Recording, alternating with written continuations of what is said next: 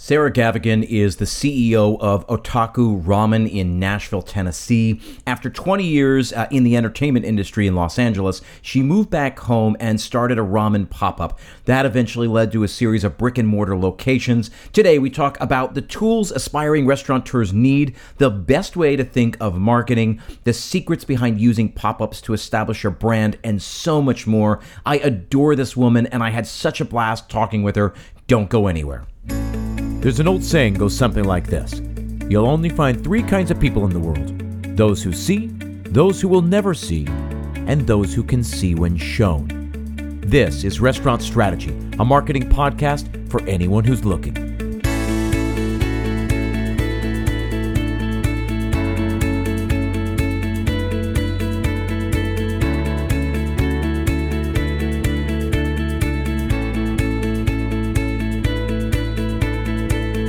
Hey everyone, thanks for tuning in. My name is Chip Close, and this is Restaurant Strategy, a weekly podcast dedicated entirely to the restaurant industry. Now, my goal is to take complicated marketing concepts and make them both understandable and actionable. And then I want to find ways to incorporate what we've learned and help you put it into your day-to-day operations. I want you to change the mindset you have about your business, and I want to challenge some of your assumptions you have about this industry. By the end of each episode, we come up with a few key insights, and then we always finish up with an assignment. I always try to leave you with a short, actionable task, something you can do right away to start implementing some of the ideas we talk about here on the show, because, as I always say, information is only as valuable as the action it inspires. Now, today's episode is brought to you by Ovation, the actionable guest feedback platform that actually drives revenue. Are you frustrated by unfair online reviews? Are you sick of not having control over the delivery experience of your guests? Are you ready to get actionable feedback and drive revenue? Restaurants from coast to coast trust Ovation to do just that. Recently voted the #1 guest feedback platform in a nationwide restaurant owner survey, Ovation uses an SMS-based survey as a digital touchpoint that has redefined guest feedback. So if the experience was great, your guests leave an online review and then are automatically invited back or urged to convert from third-party to first-party ordering. If it wasn't great, you're immediately notified so your team can resolve issues in real time. Get more feedback, more reviews, and more revenue with Ovation. Visit ovationup.com/chip. That's ovationup.com/CHIP to get 2,000 free text messages. And don't worry, that link is in the show notes.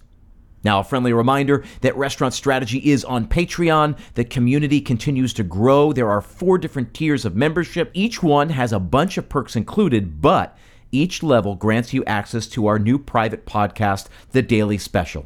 New episodes drop every weekday, short, snackable content, Monday through Friday, no longer than 5 minutes each. Visit patreon.com/restaurant strategy. Again, that link is also in the show notes.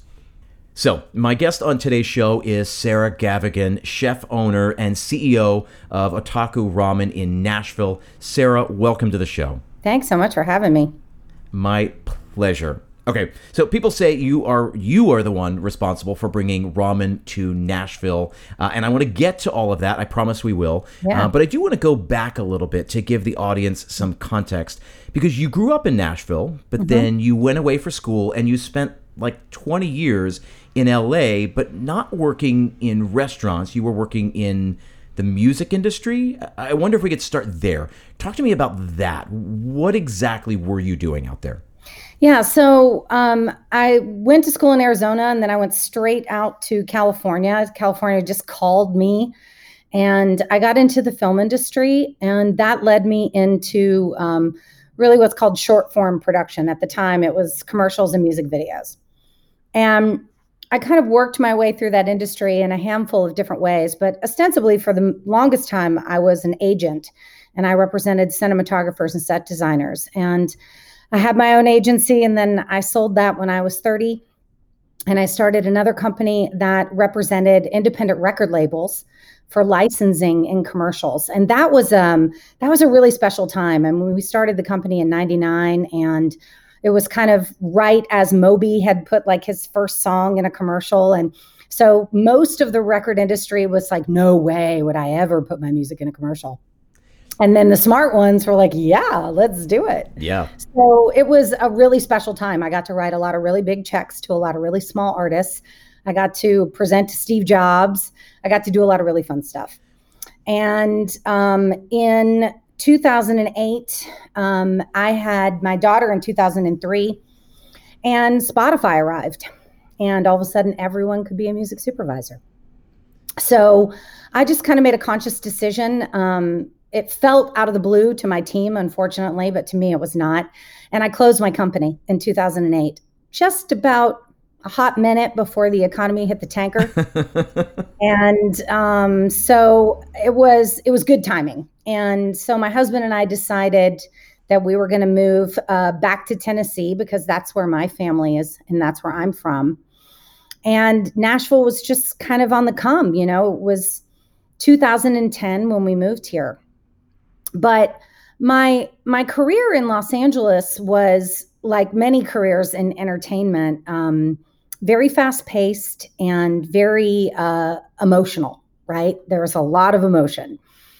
And so there were a lot of days where I would simply just check out and go get a bowl of ramen. And there was a Japanese grocery store up the street from me in Venice called Mitsuwa. And I watched it being built. And I thought, oh my God, this is going to be amazing. Didn't really understand how amazing, how much that grocery store was going to change my life. But the food court was really kind of where I started. And I just worked my way through the food court. And then I started working my way through the grocery aisles. And, Los Angeles is, I think, the third largest Japanese population outside Japan in the world. Yeah. And so there's 4 distinct Japanese neighborhoods in Southern California, in the greater Los Angeles area. So there's a lot of territory to explore. And, before I even went to Japan, I felt like I had spent a lot of time in Japan because these were, before Japanese food had really expanded out of just sushi, right?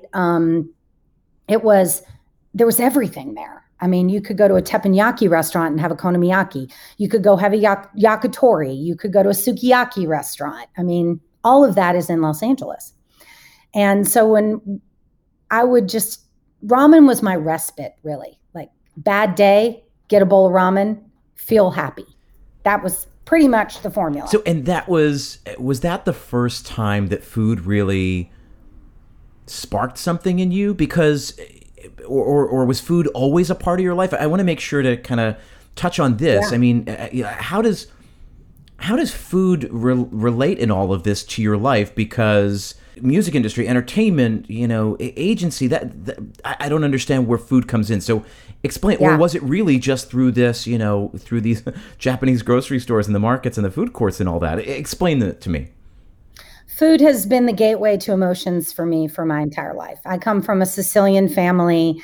The matriarchs of my family were always in the kitchen, and I didn't show any interest in cooking other than just being with them in the kitchen until I was in college. And the first dish that I ever decided to make was my Nona's homemade manicotti with crepes. And it was, it would have been like 89. And we were on the phone for 2.5 hours. She had to teach me how to make it over the phone. Just figuring it out. But when I saw the reactions of my friends, when I saw how happy my friends were and like the bliss that it gave them to have this food, I was hooked. I was like, I want to cook. I want to cook for people. So I was an obsessed home cook. Okay. And I've had kind of, before the ramen obsession, my husband built me an Adobe oven. So we had an Adobe wood-fired oven. We've built 4 of them now in different homes that we've had. But our first one was in our little bungalow in Venice Beach. And I mean, it was like, when you make these ovens, you're basically doing it the way they did it in like ancient times, right? You have a pedestal Then you've got the wet sand to represent the interior of the dome. And then you've got the mud on the outside. Well, we couldn't find plaster because you have to use natural plaster. It has to be able to breathe. So he didn't do that part. So it just looked like a big hairy beast in the backyard because it had, all this hay coming out of it. But damn, if we didn't have so much fun on that thing. And we had the most epic backyard parties. I had no clue what I was doing, but it didn't matter because it was all an exploration. And that's how I fell in love with cooking. Okay. And I would work my ass off. I worked 80 hours a week in the industry, but still, if, other than being with my child and taking care of my family, my number one hobby was always cooking. Like that was always the question. What are we going to make this weekend? Where am I going to get it? I mean, and I had friends when I started to have friends that were in the industry, in the restaurant industry, that's really when I kind of started to think, God, I want to do this, but I have absolutely no idea how I'm going to pull this off. Did you have that thought when you were even back in LA? I did. I have this friend named Jennifer. She was, she established Chef's Warehouse on the West Coast. Yeah. She's a tiny little blonde. And she used to take me with her to restaurants that she had to call on. And I will never forget, she's like, just stay behind me and don't talk. We're at Spago and we walk into the kitchen and she starts berating the chef. Like, chef, why aren't you using my chocolate? What's up with that cheese? That's not my cheese. She's just a pistol, And I just loved the fast pace of it because guess what? It mimics a film set. Yeah. Yeah. I mean, that's 80-hour weeks and fast pace. I certainly know that 20 years in the restaurant industry. And so the correlation between personalities was really obvious for me. In a restaurant, you have a director, a producer, a cinematographer. It's all there. Yep. It's all the same thing. Yeah, it's all collaboration. So it did kind of feel natural to me. But, at that time, I never imagined that I would open restaurants. That wasn't really part of my thinking at all. So then explain to me this transition. I'll always say this often in interviews. My brother is notorious. He's out in LA. He's a screenwriter, an aspiring screenwriter. And, you listen to podcast interviews, you listen to whatever, and you sit down with a successful screenwriter and I say, well, I was doing this thing and then, one thing led to another. And then that's when I get to my big break. And my brother's famous for saying, no. I want to know what was the one thing that led to another. When they say yada, yada, yada, or blah, blah, blah. No, that's the minutia. Those are the details that I want to get into. And so I want to make sure not to skate over some of that stuff. Yeah. So you closed down your company in 2008. The timing is good. It's another year and a half or so, 2 years before. We made the move in 2010. So then you moved back to Nashville in 2010. What was that about? Were you running from something or running to something? Yeah, very good question. First of all, I love living here now, but let's be clear. I left the South when I was 13 years old. And I said to my parents, I want to go away to school. I want to go away to high school because I don't want to live here. I don't want to live in the South. I mean, I was Sicilian and I didn't even have any connection to my Sicilian heritage really, other than my grandparents who already lived in Florida. And, they had given up a lot of their Sicilianness, in those generations. Yeah. So I just knew I was different and I didn't want to be in an environment that made me feel that way anymore. And so I left the South in a bang. So coming back was never on the menu. Yeah. And it was one of those moments where it was it's time to come home, Sarah, and it felt like a consolation prize. It felt like I had washed out. Okay. It felt like I had lost and I had to go home. And it pissed me off. Yeah. And so that combined with deeply, deeply underestimating the emotional connections to your network of friends that you've built over 20 years and kind of starting over in a place that you already have history in, you already know people in, but they know you as a 13-year-old. Yeah. They don't know you as an adult, right? So there was just a lot of baggage in that. And my daughter was ironically struggling the exact same way I did at the same age, just feeling rejected and misunderstood because she wasn't a cute little obedient Southern girl. She was this wild, feral California kid, And so we were kind of grieving together. My husband, we had kind of switched roles. My husband and I both owned our own companies. And when my daughter was young, he was kind of the one that was home more than I was because my industry pulled me in more directions. But he ended up going to work for my father. And I ended up staying home with our daughter for the first time. I had never been a stay-at-home mom. And man, as they say in the South, I almost dropped my basket. I really almost went crazy. Yeah. And I just felt like I didn't belong here. So I was really yearning for something to make me happy. And I was like, I just fucking want a bowl of ramen. That's all I wanted. Yeah. And so I said, I can see that there is an ungodly amount of opportunity here, and I have absolutely no idea how I'm going to get from point A to point B, but all right, I'm going to go buy some bones and see if I can figure this out.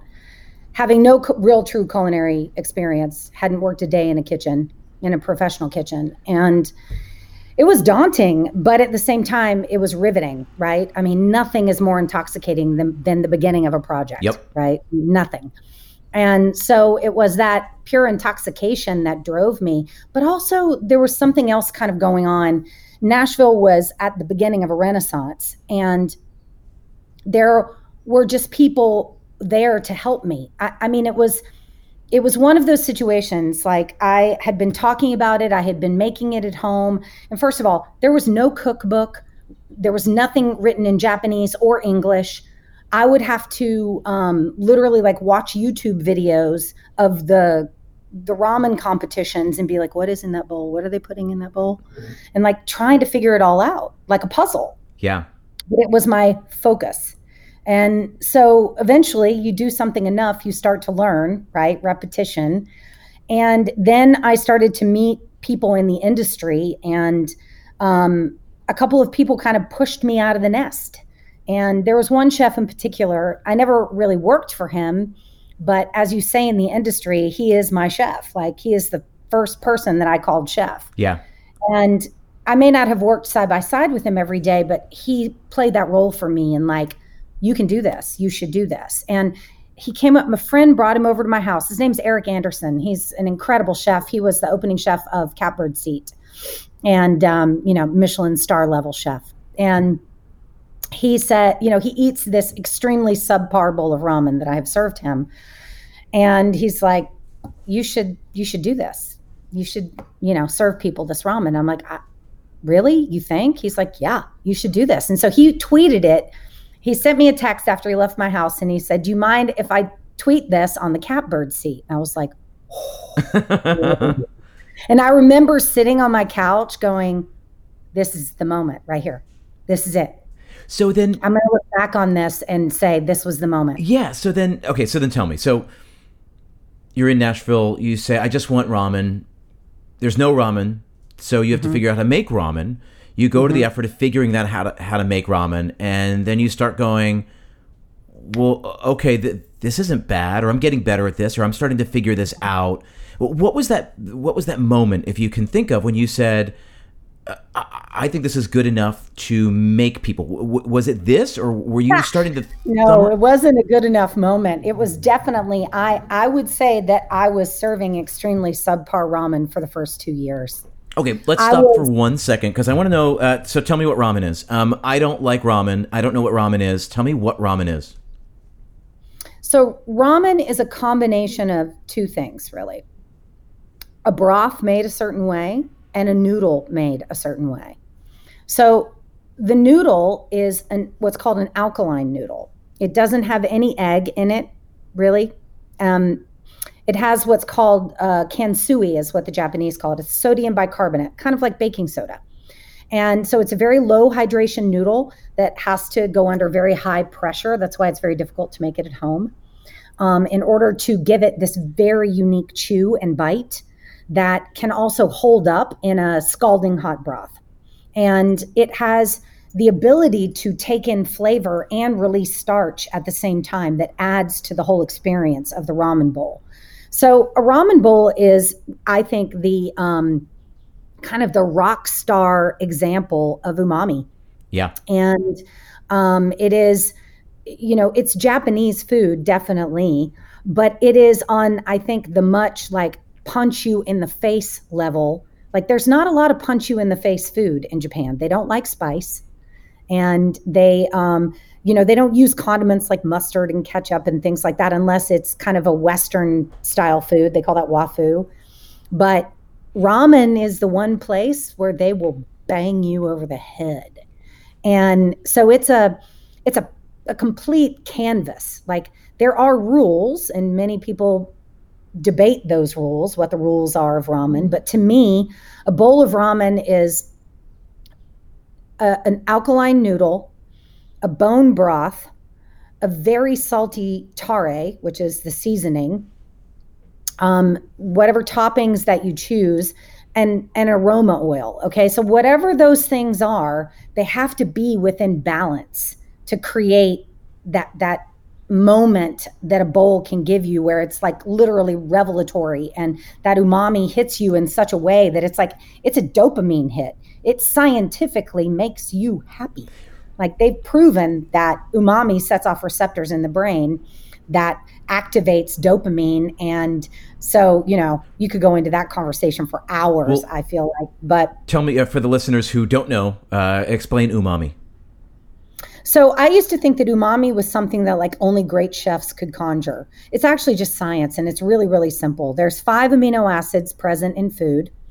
And the most popular one that we know is glutamates, right? Monosodium glutamate, MSG. And glutamates are present in everything from Parmesan cheese to tomatoes to kombu to the famous bonito, which is a fish that they preserve and shave and use. So if you think about taking bonito, kombu, and shiitake mushrooms, each one of them have a different amino acid. You bring them together, you create umami. And that umami is deceiving to Americans, because Americans think that everything has to have a flavor. But umami is not a flavor. Umami is a reaction. And so I didn't, going back to this moment where I was connected to ramen in the way that it made me happy, I didn't really understand what that was. I knew what it did to me, but I didn't know why. And so that's been a really big part of the journey, and a fun part of the journey, is understanding that there's a responsibility in serving this food. That if you choose to make ramen for a living, it is your responsibility to provide umami. If you're going to do it well.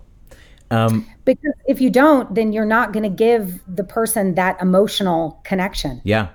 Okay. That's the best description and explanation of ramen that I've ever heard, and I'm so glad it exists now on this show. Before we started hitting record, we were talking about how a lot of people take the back door or the side door into the industry. I was certainly like that. But what I think is more unique, and I've had the great privilege of interviewing a bunch of people on this show who didn't just take the side door or the back door, but made a very deliberate decision in a second act of their life to walk right in the front door, which is really what you did. Bob and Kate Carpenter have Sunnyside Kitchen out in Escondido, California. I interviewed them on the show. They certainly fit the bill. A guy named David Stockwell, who I've become friendly with, he owns a restaurant called Fawn here in Prospect Heights, Brooklyn.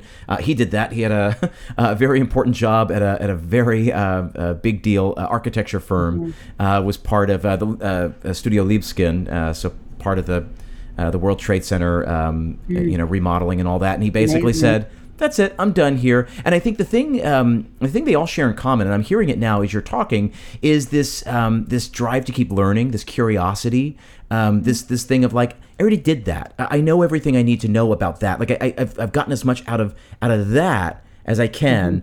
But I really love this, and I don't know that much about it. And certainly David kind of echoed that in when I interviewed him, where he's like, I did architecture my whole life. I knew everything about architecture. I knew, and I worked at a very high level. But I'm just going to keep doing that over and over again. And it was no longer interesting to me. And how can I, take the structures and precepts of architecture to structure an experience, to structure a neighborhood restaurant that can be of the community and all of that. And I'm hearing you say all of that too, that it was the curiosity, the drive to learn that really that sucked you in so deeply, so wholly from the beginning. Is that fair to say? I was looking for connection. Yeah. I was looking to somehow connect to my community, my new community. I wanted to bring something that I felt could make people happy. And really, I don't think I truly knew that at the time. It was kind of just a response, right? It was what I needed. So naturally, that's what I was rotating towards. But now in my 8th year of doing this, I can tell you that this is all about connecting with people. You do this because you want to provide for people in some way. I mean, listen, some people build and own restaurants and are extremely successful that don't give a shit about connecting with people. I care a lot about it. And now much of the work that I do now is on my own, ironically. But at the same time, I'm always thinking about how can my product, how can my business improve people's lives? Yeah, and that gets to the marketing conversation that I want to get to, because I want to understand how you think about that. But if there's anything that's been clear throughout this pandemic, and we're recording this in March 2021, I don't want to spend a lot of time on it, but it's impossible to ignore it. But if there's anything that's become really obvious over the course of this pandemic, it's that like people crave connection, and that's something that we give people, that we entertain people, we welcome them in, we give them a place to engage, to connect, to have dates, to close business deals, to blow off steam, on a lunch break. And we're not just feeding them; we're giving them something much more than that, which goes to the deeper ends of marketing, which again we will get to. Okay, so you're making subpar ramen. You give it to your friend. He posts about it, and you said, "Oh my God, this is the moment. This is when this thing is born." What do you mean by that, and what happened after that? So what happened after that is that I set my first date for my first pop-up. And it was in a restaurant called 12 South Tap Room right down the street from my house. And Eric helped me find a couple of cooks to come help work with me. And they had far more experience than I did in prepping for 300 bowls, And so I mean, looking back on it now, it was just like pure ridiculousness, but it was blind ambition. I mean, I had nothing to lose. Start before you're ready. Point, right? Start before you're ready. And so we did, I think it was 2 seatings, 75 seats, or 75 tickets per seating. And it was a 3-course meal. So it was like a little app and then a bowl of ramen and dessert. And it was just so precious looking back on it now, just how focused and dedicated everyone was, because, nothing like this had ever happened in Nashville. A pop-up. What? Yeah. What is that? And a pop-up, I was basically the producer. I just produced it, and I knew how to do that. Yep. That I could do all day long. So it was fun, and I found a merry band of people to come along with me.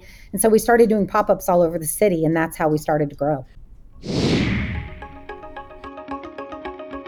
There is no better marketing than word of mouth, like a recommendation from a friend or a family member. The restaurant funnel sales system is built with that principle in mind, guaranteed to deliver new guests to your restaurant. They accelerate that traditional word of mouth process utilizing both paid and organic channels. Restaurant Funnel will help you generate leads, will help you turn those leads into contacts, and then convert those contacts into actual guests that will rave about their experience. Through engaging, personalized, and measurable communications, those guests are nurtured into becoming superfans. To get started, they offer a free marketing report card for your business. Visit restaurantfunnel.com/chip to learn more. And of course, that link is also in the show notes. Okay, so you do the first pop-up. It went well. You filled it?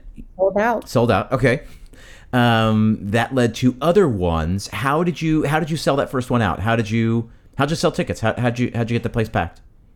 Twitter, friends. I mean, it was just, the city was so hungry, literally and figuratively. Yeah. Okay. So you kept going on. How frequently were you doing these pop-ups, and for how long did that go on? Well, I mean, that was kind of the beauty of it, right? I could stop and start at will. I still had a daughter and a life and all of those things that I had to manage as well. I did a bunch of one-offs for a couple of years, and then I found a commercial kitchen to work out of, and I brought on a team, and I committed to a more regular schedule at the farmer's market. And then it became clear that we had to make a bigger move if we wanted to keep going with this. And so my commercial kitchen is in this really weird old building in the heart of East Nashville. And it was like the administrative building of an old hospital. And it's so weird. And it's on the second floor. The boys over the years have all pontificated if maybe it was the morgue. But the guy that owned this crazy building at the time had built out, extended on this kitchen or built this kitchen. We don't know because there's no original plans for the building. And it was a 5,000 square foot sports bar on the second floor of an administrative mini mall in East Nashville. Perfect. For 4 of his 9 sons to run. Perfect. Okay. So it didn't make it. And I was the lucky benefactor to get this kitchen. I bought out the entire kitchen for $10,000. It was a 2,000 square foot kitchen with 3 walk-ins. Okay. And the freezer walk-in, we are convinced, is actually the inside of a refrigerated truck. So there was a dining room, and it was dormant for a while. And then a new guy bought the building, and he came to me and was like, hey, let's do something. And I was like, okay, what do you want to do? And so he backed us, and we put together kind of a permanent pop-up restaurant called Pop. And that was me kind of dipping my toe into operations, but not really ready to be a ramen shop full time. It felt like a mitigated risk to me. I didn't have to sink a bunch of capital. I got to be in East Nashville. It checked a lot of boxes. And on top of that, while we were running the ramen shop during the weekdays, sometimes on the weekends, we would have guest chefs come in. And that was really, really amazing for me and hopefully for Nashville as well. I got Dominique Crenn to cook in that cranky ass kitchen. It's amazing. And to this day, it is one of my absolute favorite days that I've ever had. And a bunch of cooks came in and staged. And I mean, she's magical on so many levels.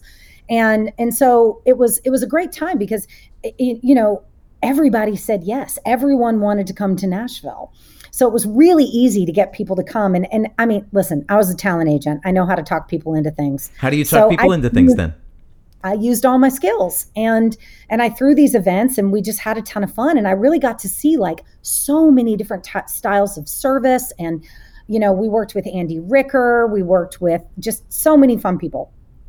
Zach Palacio, the list goes on and on. Yeah. And I mean, we threw these crazy, wild, artsy dinners. Like for Zach Palacio's dinner, there was because his place was called Fish and Game, and in the Hudson Valley, there was a place down the street that had like super high-end taxidermy. So we covered the entire place in taxidermy. Perfect. We got really creative. It was like my real artsy boho moment. Yeah, Zach's super talented. Before Fish and Game, he of course had Fatty Crab. Oh my God, I love that. In the city, in New York, which... I used to stand in line. So when I worked in advertising and I was an agent and I used to have to do sales and like convince creative directors to use me on their projects, I was going back and forth to New York and LA all the time. And I discovered Fatty Crab in the very beginning, and I used to spiff the girl at the door so that I could always get a place in line. Yeah. So when I came to town, my secret sauce as an agent was that I knew where all the cool shit was. Yeah. And I stayed on top of it in New York. I had the first phone number for Milk and Honey. Yeah. I had I just figured it out. And that was kind of my side hobby. And that's where I would spend my money on my clients, is taking them to these cool places. And still to this day, one of my very favorite creative directors, he's so brilliant. He's actually the global creative director for Apple now. And I took him to Fatty Crab, but it was a genius strategy, if I say so myself, because I had him stuck in line with me for an hour and a half. Yeah, absolutely. So you can get a lot out of people. yeah, absolutely. Okay, so you start with pop-ups. You eventually move into this commercial kitchen. You start doing more regular pop-ups at this place, then becomes Pop. And then you start hosting pop-ups with other chefs. You start bringing them in. I guess I want to pause the story here and talk about pop-ups for just a second, because it was a really big deal 5 years ago, 6 years ago, and everyone thought, oh, this is going to be the future. And I don't think, at least here in New York, it never quite. It felt like it never quite arrived. Not in the way that I think a lot of people expected it to. What do you think about it, and how do you think about it in the future? I'm a big proponent of it. I think that it is the best move a young aspiring restaurant owner can make is to test their concept. One of the biggest secrets of our success is that by the time we opened our first true brick and mortar, we had an obsessive fan base. And there was no waiting time to wait to build the business. I built the business without having to sink $1 million into it. And I think, it's interesting you say that about New York. You're not the only person that has said that. I think the barrier to entry in New York is too high. And no one's going to give up their kitchen because the rent is so high, you've got to squeeze every dollar. Yep. Right? But in places that are trying to build emerging food cultures, it's really prevalent. And in COVID here in Nashville, there's a whole new set of players. It's amazing to see all these there's like a whole Mexican food revolution happening in Nashville right now. And so there's a whole new amazing group of young entrepreneurs in the food business that are doing pop-ups here in Nashville and being very successful with it. And like to-go pop-ups are even different, right? Like even easier to execute. I mean, you don't get the touch, you don't get to be with people, you don't get to experience them having your food. But I think that being a pop-up gives you so many of the skills that you need to survive in the industry. And, if you don't have a hold on who you are and what you're doing and what you're really truly providing for people, then you won't make it. And this forces you to go through that process. Yeah, and I think that's really interesting. It's that idea of, proof of concept, figuring it out, what it is. And it gives you the chance to figure that out on a lower, with managing your risk. You can figure that out as you go. You can build the plane as you're taking off and tweak it and let it evolve. I think there's not enough. We don't talk enough about an evolution of a restaurant. And again, I live here in New York City. I've worked here for 18 years, and restaurants get reviewed in the first 3 months, 6 months, and make it or break it. And millions of dollars go into this, and so it's almost got to come out, right? It's got to be born as this fully fleshed out idea that it all knows, that it knows what it is, it knows what it wants to be, it knows how it wants to operate. And I don't think if you ever go back and look at any of the great restaurateurs, any of the great brands, they've developed, they've failed, they've figured out what it is they want. I mean, French Laundry was famously empty for the first 2 years, right? And they just kept figuring out who they were and what they wanted to do. I worked at Kraft with Tom Colicchio here, and they opened in 2001, and it was a very messy concept. It was well executed. He knew what he was doing. He had a great team around him, but it was a messy concept. By the time I got there in 2006, 2007, they had figured out what they wanted to be. And the first page of the service manual said, think of it like Thanksgiving dinner every night of the week. That's how they described the family style dining, right? That and it really wove into, like, that tells you everything you need to know about that restaurant. That, and Tom's philosophy about it was that, when people are trying to close a business deal, there's an intimacy that's created when you say, hey, can you pass the spinach? Hey, can you pass the duck? When you're literally sharing plates and scooping things onto other people's places. But that didn't emerge in 2001 when they opened. It had to evolve to become that, and for them to know that. And I think pop-ups give you the opportunity to figure that out as you put it together.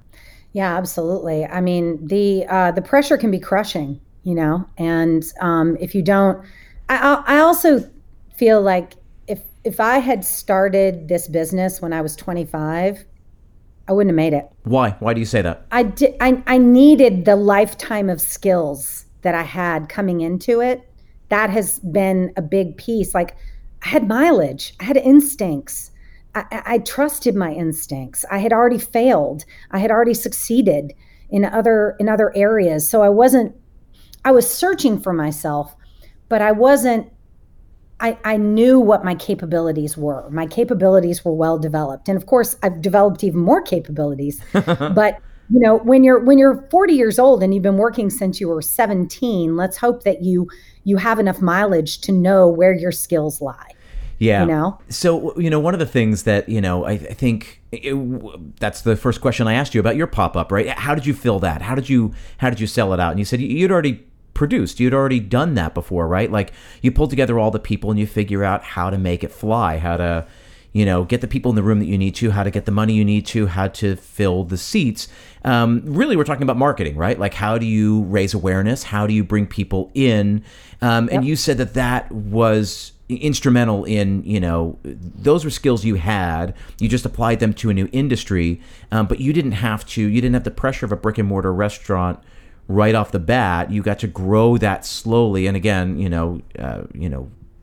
mitigate your risk in doing that. What other skills did you learn through that? That taught you everything you were going to need to know as an operator. Well, to back it up a little bit too, I have to admit that when we started in Nashville, it was very easy to be noisy because there was really nothing going on. And that has changed dramatically. Even in the last 12 months, you have to yell a lot louder to be heard now in Nashville. It didn't used to be like that. There was a small group of us that were doing it, So it was very easy to be heard. So I think the skills, first of all, I worked in advertising. So I understood the difference between marketing and advertising. And as it was kind of described to me early in my career in that part of the industry, was advertising is a silver bullet and marketing is a shotgun. And so, it was obvious that in the first few years, you're just able to operate on passion and personality, right? And you're just still running on that juice, that like the honeymoon phase. Not to say that things don't happen and you don't get crushed on a daily basis and feel like Sisyphus and all that, but you're still kind of on the high. Reality hasn't really set in yet, Yeah. You may still be running from the numbers a little. You may still be convincing yourself that you could do an extra million at, this and that. But it's not really until reality hits that you start to see, okay, I'm going to have to be deliberate, not reactionary about how I tell people about this company. And so for the first 2 to 3 years, let's go back to the very first pop-up that I had. Yeah. So Eric had sent this tweet. Then Eric got asked to do a little one-page article for Food and Wine magazine. What are your top 5 favorite dishes in Nashville? He made my ramen one of them. So the day before I served my first bowl to the public, Food and Wine was at my house shooting a bowl of ramen. Yeah. That is not normal, okay? Not normal. That was just kismet. And I also very distinctly remember a moment, and I actually took a screenshot and saved it. Another chef that was really instrumental in helping me along the way, his name's Tyler Brown. He's an incredible chef here in Nashville. He used to run the Hermitage, and now he's got a big like Blackberry Mountain style project going on in Franklin. But he sent me a text the day after my first pop-up, and he said, congratulations. Hold on to this moment. You're going to need it. Meaning? That passion, that feeling that everything is right, that emotion that it's all come together. I did it. Hooray, Yep. And that hold on to that emotion because you're going to have to find it again, right? It will go away and it will come back and it will go away. And so, a lot of people ask me, why did I name the company Otaku? And it's a name that has had a lot of different meanings in Japanese. Its literal meaning is at home. And it came to be a derogatory term to mean like people that do nothing but stay home and play video games. and like super, super geeks. Like, he's otaku. You don't want to be friends with him. And then this entire global culture exploded around this word: anime, manga, cosplay, Comic-Con, the list goes on and on. Actually, otaku culture is the fastest growing subculture in the world. And then I read somewhere that it meant obsessed, and I really connected to that. Yeah. So there also, in the beginning of my real commitment to marketing, I was really grappling with imposter syndrome in a lot of different ways. The first way, being called chef. Huge imposter syndrome. Yes, these are my recipes. Yes, I run a restaurant. I don't consider myself a chef. I just don't. And I called myself that, and I dressed for the part for about 5 years. And then I finally was like, why am I doing this? This is stupid. And I have an incredibly talented team of chefs that work for me. And I bring a lot of chefs in to work with me from other parts of the country and the world because I love working with chefs. But that imposter syndrome was the first part of realizing what the company really was. The second part was being honest with the fact that I am not a traditional otaku. I don't watch anime. I'm not into manga. I can't obsessively name all of characters and things like that. So the people that follow this culture, I had a real very serious aha moment when someone asked me this question in an interview, and I realized it's not about me. This company is not about me anymore. It was in the beginning, and it served me and it gave me a purpose, but now it's about everybody else. Yeah. So when I made that transition, all of the marketing started to click. This is it. This is about happiness. This is about other people's happiness. Yeah, I want to talk about that. I want to circle back to that in just a second because this is really, really, really important. But I want to get you into your brick and mortar restaurants, and I want to understand how that jump happened from Pop to a brick and mortar, and now you've expanded to multiple locations. So I want to understand that jump and then that growth, and then I want to come back and I really want to talk about this idea of me versus them, and how that shift happened. Yeah. So I said to my husband, I'm like, I think we're ready. I think we should do this. I think we're going to miss our moment if we don't. This city is going to explode. And so we found a unit that had, was in a kind of an emerging neighborhood called The Gulch. And it was a little wine bar that didn't make it. And so we committed to it and we went for it. And we were lucky that we were able to finance it ourselves. And so we didn't have to deal with investors and all of that. And not everybody can do that. So but listen, that wasn't easy either. It's a lot of money. It cost us $640,000 to build our first restaurant, Yeah. But I had found a chef that I trusted and that I wanted to, he was young and we built this together in the beginning. The first brick and mortar we opened on December 16th of 2015. And it was bananas. It was one of those oh God, we have to close for a couple of days simply to catch our breath because, and then oh my God, thank God we didn't give up the commissary because we just built a restaurant that's not even capable of making the amount of food that we're selling. Oh my God. And it was like that every day. Just keep the fucking wheels on this thing. Yeah. And so it was, I was given a gift, this restaurant was really a gift and the city embraced it so wonderfully. And we have had our ups and downs, but I mean, it's a, let's see, 1,800 square foot restaurant with 88 seats because half of it is on a fully covered patio. So already rent is at 3-4%. So that was a big piece of the secret of the success is that we didn't come into it with high rent. Yep. We helped make the neighborhood. So the landlord he was smart. He gave us a shot, he was trying to get the Apple store to come in and he gave us a shot. So these are all the kinds of things that kind of have to come together. It has to be a perfect storm, I think. And there are other levers that you can see that are the secret to success. But for us, it was, holy shit, we got to figure this out fast.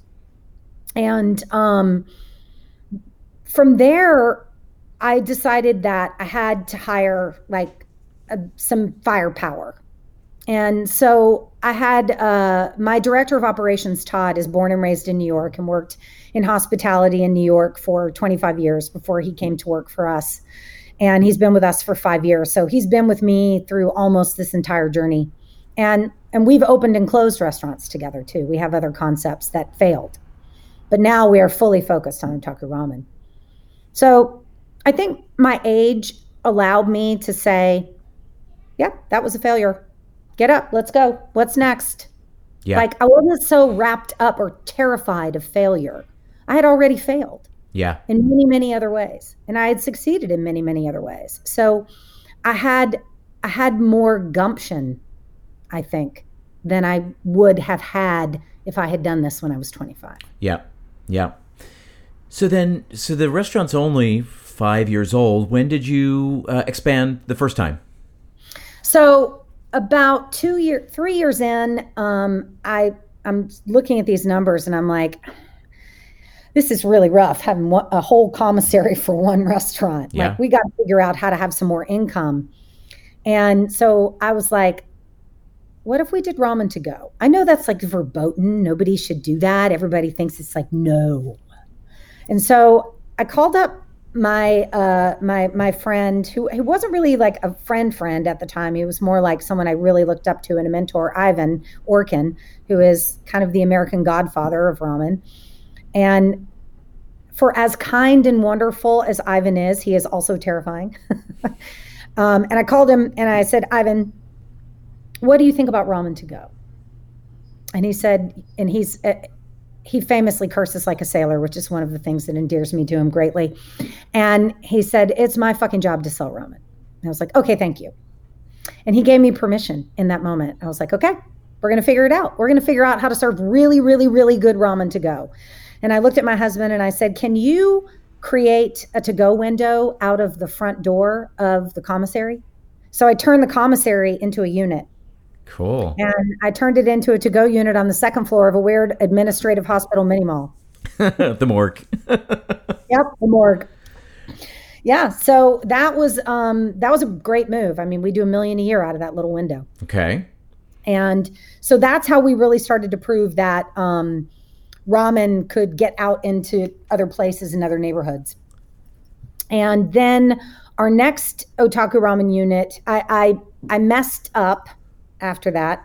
And I got stars in my eyes and I thought I was invincible and I went and opened another concept. And that pretty much sucked up 3.5 years of my life and all my money. If I had kept my eye on the ball, we'd be talking about 6 or 7 units right now for Otaku Ramen. So for those of you out there, one piece of my advice is no new puppies, as my husband says.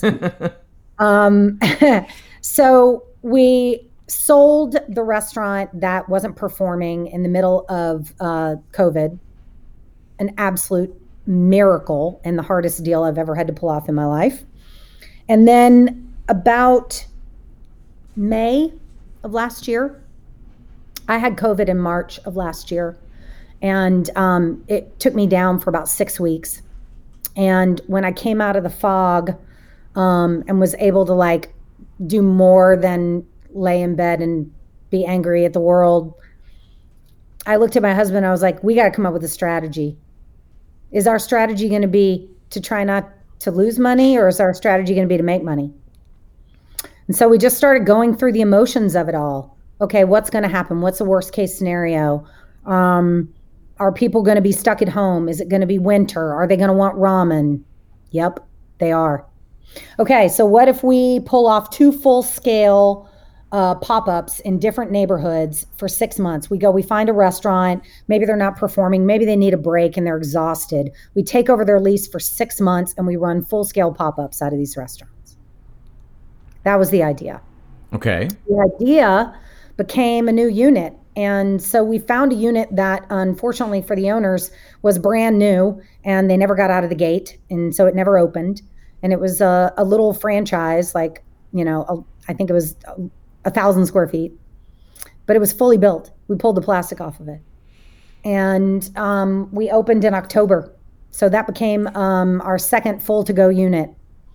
And now we're looking at 2 more brick and mortar units. In every crisis, there is opportunity. So I don't want to dwell on the pandemic, but like I said earlier, it's impossible to ignore because it's decimated our industry in a way that I don't think it has touched a lot of other industries. As bad as it has been, I think it has been absolutely horrific. Yeah. It's been very hard to watch. It's been very hard to be a part of.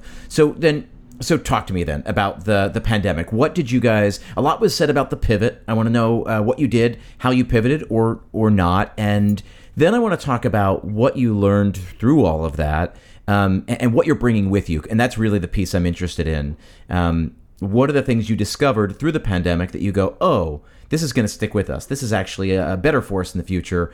I've been talking about that ad nauseum, but I want to understand where you're at with that and how you've looked at that. So before the pandemic, Nashville was growing at a breakneck pace, an unsustainable pace, which, as you know, transfers into the labor market, which means that it is extremely difficult to keep staff.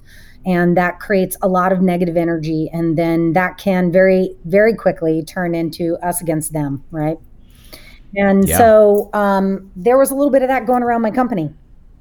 And COVID gave us a chance to change that. And it gave me the strength to focus on who we are and who we are going to be, and to put my foot down on that and to own it and to not have to compromise on that anymore. So it was a culture reset for the company. And it took a lot of really difficult navigating, totally understandable fear of working, right?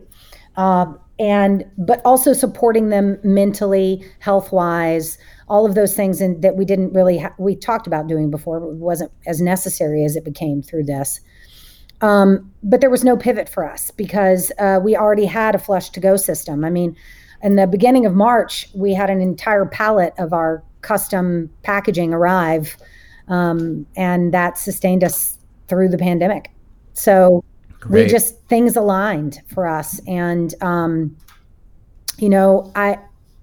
I have so much discomfort and fear for my industry, and all the things that we face over the next couple of years, from minimum wage to the transition that is inevitably going to happen. But I think that if you choose to look at these times as times that define you and that help to rebuild in some way, then we just stayed on the positive note. We just stayed on the growth note. Even if it wasn't actual growth, it was always a growth mindset. And to give people jobs and a growth mindset and a happy place to be in the middle of all this bullshit is what kept us going. This is as good a time as any to hook back into the thing that you started talking about, which is that taking the focus off of me and putting it onto customers, our customers, and talk about that shift when you made it not about you anymore and you made it about them. Well, when I started, I thought I was going to build this little Kodawari ramen shop. Kodawari means craft, so it's like the menu's changing seasonally and all of this. But when you're serving 750 bowls a day, that doesn't happen. So it became clear that we were on our way to becoming a QSR, and we were going to be honest about that and not have any shame over that or feel that we aren't chefy enough or creative enough. I had a moment where I think someone had, and this happens to me a lot, lashed out at me online about appropriation, and that I was appropriating. And I was like, okay, well, what if we're American ramen? What if we're not Japanese ramen? So then I decided that I was going to change the log line of the company to being a traditional American ramen shop. And that was a real pivotal moment for us. It was an ownership. It was a stake, like, I'm dropping my stake. This is it. This is who we are. I'm making no apologies. You want to know what that means? Ask me, I'll tell you, But owning being an American ramen shop. And I felt that that was very unique. And actually, it's amazing because since we've done that, we see people using that term now. So I think it's exciting. We are our own country and we have our own perspective and our own palette, but it's traditional because we stay true to the traditions of ramen and what it is and how it's made, but it's American because we live here. Yeah. And so that was a huge pivotal moment for us. And it really started to drive me to realize that although I had worked in advertising and although I could sell ice to an Eskimo and I had good instincts, I actually didn't really know the basic tenets of marketing. Didn't know it. Had never taken a marketing class, had never really because I've worked for myself since I was 22 years old. So I never had anyone teach me any of this. Well, the great thing was that if the pandemic has been nothing, it has been an incredible opportunity to learn anything you want online, anything. Yeah. So I dove in and I decided to go back to the basics and learn the basics of marketing, the basic tenets. And that really helped me to get on solid ground and to commit 6% a year to a marketing budget, to make a marketing budget, to say, okay, what are we going to do with this money? And how are we going to allocate this money? And to start to dive very deep into understanding, okay, what kind of return can I get from Facebook ads? What kind of return can I get? And looking at it as a piece of the business, not just, oh my God, sales are down. What are we going to do? Let's do something. I'm never going back to reactionary marketing. Ever. There's a reason I called this show Restaurant Strategy, and it's because after 2 decades in the industry and 6 years of consulting for restaurants, working with chefs and operators, I was finding myself having the same conversations over and over and over again. And I felt like what they lacked, I still feel what most independent restaurants lack is a strategy, a plan for what they're going to do. And I always break it down. So you talked about going back to basics. It's something that that is very near and dear to my heart, is that we do return to those basics, and who's your product for? What problem do they have that you can solve? How are you uniquely positioned to solve that problem? How can you attract them, right? Who's your persona? It's define your customer. What is your strategy? Like, I had to make a decision to say, okay, what is my actual company strategy? Yeah. It's market domination. That's my strategy. But in that, there are pieces to it. And when I sit down with restaurant owners and they say, yeah, no, we know all that. We know all that. And I said, okay, so attraction, retention, evangelism. Those are 3 key pieces. And you're never going to find that in any marketing textbook. This is what I like to talk about. I say, there are 10 actions you're going to do to accomplish attraction, to attract an audience, that have nothing to do with the 10 actions you're going to do to retain that audience, to get them to come back, to become loyal, to become regulars. And those actions are different than what you need to do to promote evangelism. How do you get people to go out and talk about you, to tweet about you, to post a photo about you, to wear your hat, your shirt, your whatever? Those are 3 different, 3 distinct channels, 3 distinct buckets. And, we were talking before the call, right? Like we were saying, marketing, we were joking around, marketing is not reserved for the big companies, right? Mm-hmm. They do it, but that doesn't mean that we can't do it as independent restaurant owners. And all it is, it's nothing fancy, nothing special, except having a plan, putting a plan in place, understanding how do we get on people's radar? How do we become known to people? Then you fill in the blanks. We do these 8 things. We spend X number of dollars. We've allocated this much money to accomplishing those tasks. Great, done. You pass that off, you delegate, go execute that. How are we retaining customers? Okay, part of that is the experience, is the food, right? Service has got to be great, food's got to be delicious. Great, that's part of the plan. But then are you inviting people back? Or are you giving them, it's, right? I mean, this, you ran your own business. Just ask. People will say yes. That's right. Are you asking people? Are you giving them an opportunity to return to you? And I think it's not. I think it's not stated enough. So, coming at that in mind, I've been saying the last several weeks that I hope on the backside of this pandemic that it becomes less about us and more about them. That we put the guest back at the center of this. That we come with this understanding of we are providing something crucial for the customer, and in turn, they are going to pay our bills. But they're not going to pay our bills because they like us, because we post cool photos, because they're not going to pay our bills for any other reason except that we serve them in some way, that we provide them with something that they can't get anywhere else. And it's just as simple as that. I agree. I mean, there are so many tools out there right now that can assist in this process. And that's, for me, been the really, really fun part. I mean, Danny, who works with me every day in marketing here for the company, I mean, we constantly are looking at new technologies. Like, I had a moment where I was like, okay, what is this text me thing that all these celebrities are doing? And so we onboarded to Community and said, can we get this to work for us? This is amazing. Like, this would be so cool if we could have like a one-way conversation with our people that are evangelists. And like, so it's all about, like, first you have to understand who you are. Yep. What you want. Right. And then you've got to go out there and you've got to look for what's out there that can help you amplify your message and choose the ways that you're going to amplify your message. And there are so many incredible tools. I mean, SMS marketing is about to be on the come big, big, big. I think that's going to be the next big move in our industry. And I mean, and I apologize, as we've been on this call, I've gotten 3 SMS texts from different brands. Yeah, there are tools, the tools will always keep changing. What won't change is your identity, your audience, who they are, how you serve them, what they need, how you fill that need. The tools are going to keep changing, right? 5 years ago, it was Instagram, then it was Snapchat, then it was TikTok. Now all of a sudden it's Clubhouse. It will keep changing. There are different tools for you to connect, but what won't change are those fundamentals, right? Understanding who you are. And also, no matter if you are a chef and you are running a seasonal restaurant and you are the masthead of the company and all of that, you got to remember it's not about you. Yeah. It's not about you.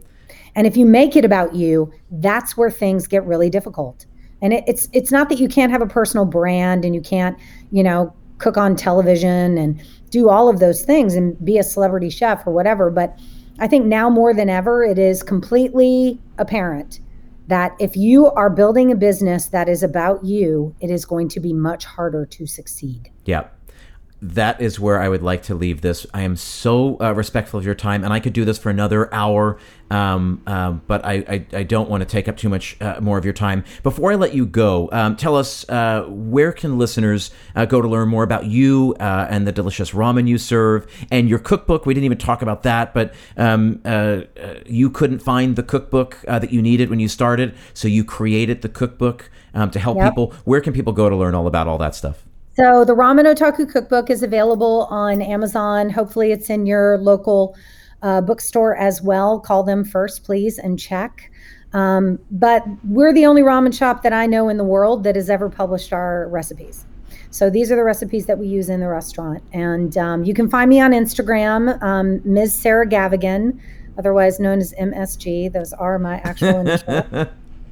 And I've started cooking a lot online. COVID's brought me back to my kitchen. So lots of fun stuff going on there and always talking about ramen and making ramen. So join me. Excellent. And we will include all those links in the show notes. I so appreciate you carving out the time to chat with me today. Thank you very much. Thanks for having me. It's been fun. My pleasure. That's it for this week. I hope you got a lot out of this interview. Remember that all of the links are in the show notes. If you like the show, if you find value from the things I talk about, then here are the 3 ways you can pay it forward. Number 1, spread the word about this podcast. Forward this episode to 3 people who you think might get something out of it. Number 2, leave us a 5-star rating and review on Apple Podcasts. It simply helps boost us up in the rankings. It really does help. And number 3, support us on Patreon. $5 gives you access to our new private podcast. It's called The Daily Special. The community is growing. I hope I see many of you over there. Thank you for being here. Stay creative, and I will see you next week.